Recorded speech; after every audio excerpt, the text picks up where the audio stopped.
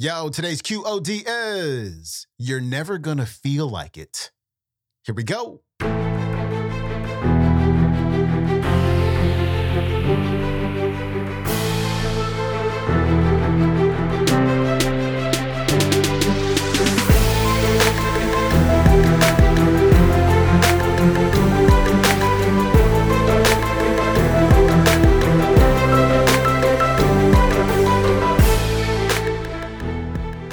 Welcome back to the Quote of the Day Show. I'm your host, Sean Croxton of SeanCroxton.com. We got Mel Robbins on the show today. Today, Mel is going to share some very simple strategies that you can use to overcome overwhelm, procrastination, and uncertainty. Mel Robbins coming up. Here's the thing. What are you going to do? What are you going to do to trick your brain? So the interesting thing about your brain is that it uses the exact same strategy. Because what will happen is this. You'll be sitting at work and you'll say to yourself, you know, I really need to have that talk with my wife.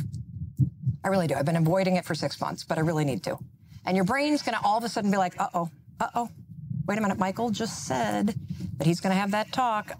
We need to get him to stop doing that because we want him to just avoid the subject like he always does, because it's much easier to be putsy about these kind of things because you know she's going to be a total raging, you know what about this, so don't do it.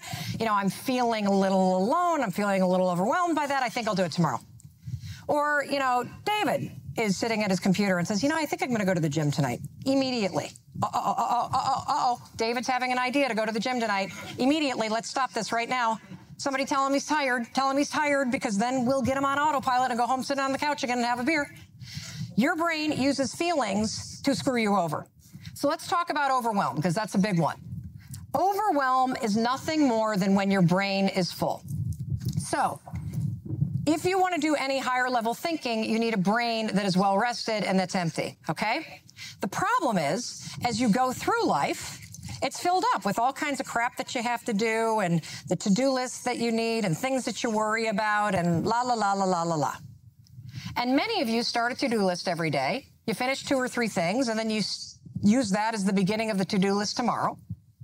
And the problem is that if you already have a full brain and all of a sudden the phone rings and it's somebody saying, hey, I need a report and I need this and I need that and I need the other thing and this, that's what happens. All those times you walk into the kitchen, you're like, well, why did I come in here? It's not dementia. You're not getting Alzheimer's. Your brain is full. And what you're going to do is whenever you feel overwhelmed, whenever you're in your workday or your life and you suddenly feel like, oh my God, I feel a little overwhelmed right now, or oh my God, I'm never going to get this stuff done, or you know, the drama associated with it. Super simple strategy. Take out a blank piece of paper, dump it all out. All of it. Just barf it out there like you got Ebola. Sorry, that was a bad joke. Terrible joke. Can't believe I even just said that. You're going to dump it all on a piece of paper. Everything, from the song lyrics to the photo albums you got to finish, to the present you got to pick up, to this, that, the other thing, to the PowerPoint. Because I'm going to tell you something. There's only 2 things on that freaking list that you actually need to do. And if somebody needs you, they'll call you. And if there's an emergency, you'll know about it. And at least now you got this. You got an empty head, so now you can do the higher level processing that you needed to do that you were trying to avoid.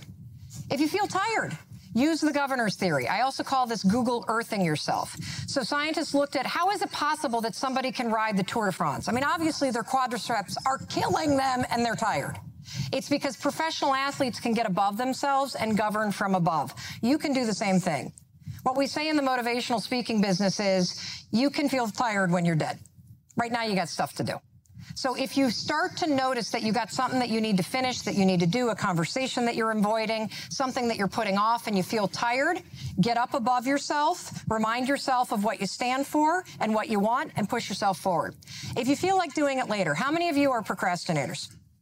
Raise your hands. There's a lot of scientific people in here. Okay, good. So here's the thing about procrastination. You're not lazy. It's something else entirely. Procrastination is about control. You guys are insane control freaks. Totally. And we can't cure this. In fact, the only thing that you can do with a procrastinator is screw them over. Because procrastinators hold on to projects and put things off because, by God, nobody's telling you what to do. Not even you. And so by holding on to the project for a long time, you maintain control. And you're never going to change that because control is so awesome. So the only thing you can do is screw yourself over, and so that looks like this. If you constantly procrastinate on working out, you got to find a friend that's picking you up, because if they're standing in your kitchen, you're going. If you're meeting in there, you're not. You just screwed yourself over. If you constantly push off work deadlines, the only thing you can do is cut the project in half and promise half of it earlier. You just screwed yourself over. You're still going to pull an all-nighter and procrastinate on each half, but it'll just be less work each time. If you feel uncertain, so is anybody in here like an engineer or a programmer or an accountant, or people kind of in that category suffer from this? You can't pick.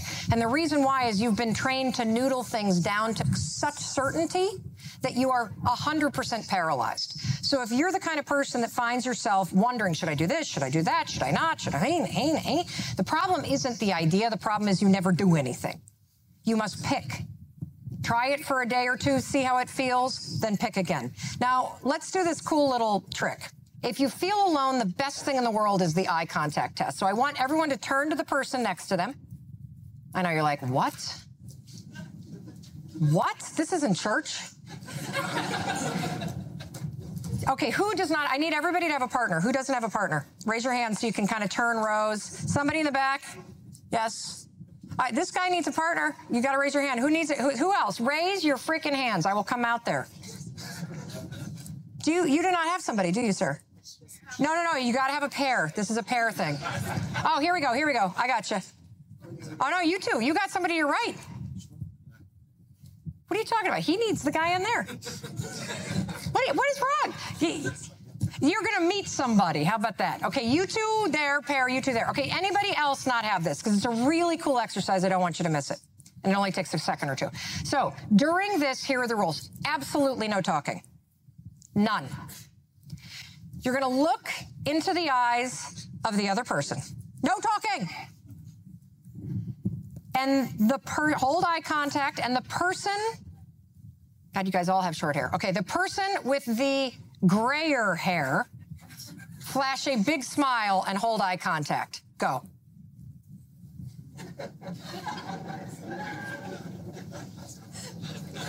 All right, let me explain what just happened. So the truth is, yes, you've been wondering if you have superpowers. The fact is you do. Okay, so what happened there? What was going on? What was going on is you just stimulated the other person's mirror neurons. So there are mirror neurons in your brain that are stimulated through sight. And if you look in somebody's eyes and you flash them a big smile, they can't, unless it's like a weird stalker smile, they can't help. Like their mirror neurons get charged. It's the same thing like if you see somebody cut themselves and you're like, or you hear somebody say lice and you kind of want to scratch your head, like those are all your mirror neurons. So what I want you to do is I want you to do this little experiment along with the alarm clock test tomorrow. I didn't forget about that. What you're going to do is you're going to find just 2 people a day. That's it. You can be attracted to them. It's fine. And what you're going to do is you're going to find 2 people a day. You're going to make eye contact. You're going to smile, and you're going to hold it, and you're going to play a game with yourself where you get 2 strangers a day to smile back at me. Something interesting is going to happen. Number 1, you're going to start getting a lot of free coffee. Number 2, what happens is you subconsciously fill the reservoir of confidence inside you. Because every time you make somebody pop and you switch somebody's mood, it actually comes back to you like, wow, I got this. Like I can really change the way that somebody is interacting with me. It is a hugely important thing to do for sales, hugely important thing to do just in life in general. And by the way, who you are right now will be totally different 2 weeks ago in terms of how you interact in meetings. You know where to sit in a meeting, right? In a conference table? Do you guys know where to sit in a conference room? No? You always sit in the middle. And the reason why is if you're sitting at the end, it's a dead zone. If you're sitting in the middle, you're always in the middle of the conversation. So if you have something to say, everyone's going to see it. And if you're talking, everyone can see you. and you're never closed off. It is the most powerful place to sit in a conference room. We have just a few more things to talk about, and then I'll take a few questions. But notice the thing that your brain always uses: feelings. It's the feelings that are screwing you over. It's the feelings that make you suddenly say, nope, no way, not going to happen, no, Because the fact is, you're never going to feel like it.